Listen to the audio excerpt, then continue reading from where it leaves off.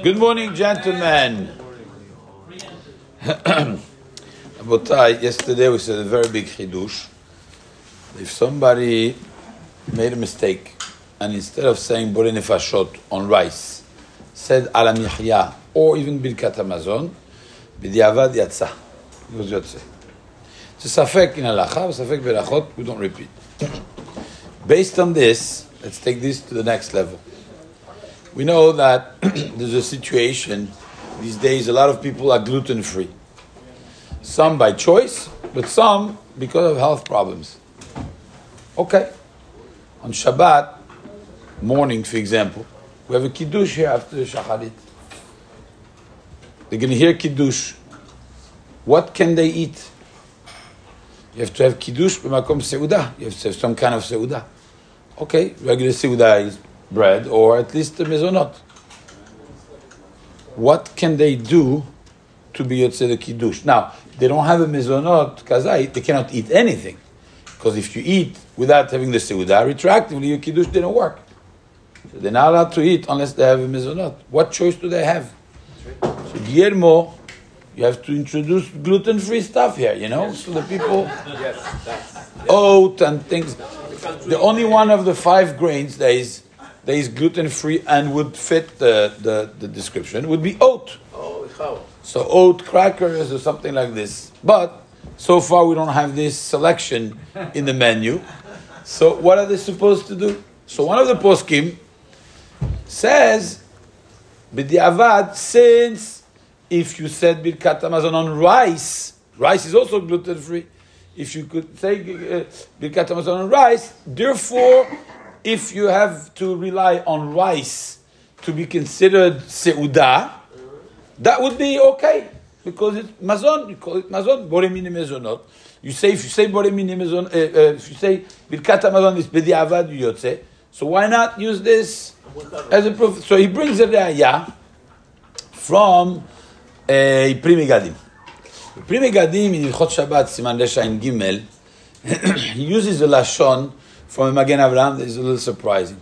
What choice do you have? Let's go back to our gluten-free person. So gluten-free person is going to tell you, okay, I cannot eat the mezonot for the seudah, but we know that the Geonim say, it's a chidush, the Shulchan Aruch brings it, the Geonim say you could drink a revi'it of wine. Why? Because yain, zayne v'sa'adeh. It's mezin v'mas'id. It gives you nutrition and also sa'id. Sa'id is the key word here. It's like seudah, sa'id. It satisfies, it satiates a person. Okay. Says the Magen Avraham, do we say the same thing regarding dates? So it's from the fruits from Eretz Israel. Dates. Is it also doing that? It says yes. Dates also, it says tamre. So the Pri Megadim said, לפי מה שכתב מגן אברהם, דתמרה זיינה וסעדה, יש לומר דאבי קידוש במקום סעודה כשאוכל תמרים. Okay, we got a solution. Guillermo, I need dates on the table, so the people who are gluten-free, they could eat dates. According to the Pri Megadim, that works. The Tosefet Shabbat comes and says, מה פתאום? He looks at the lashon of the Magen Avraham and he says the following: Hu ta'ut sofer. It's a mistake.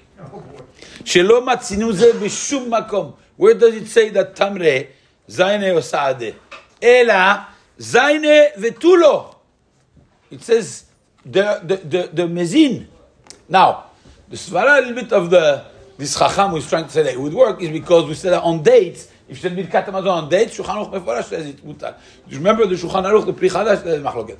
But the Maaseh, on dates, everybody agrees that it worked.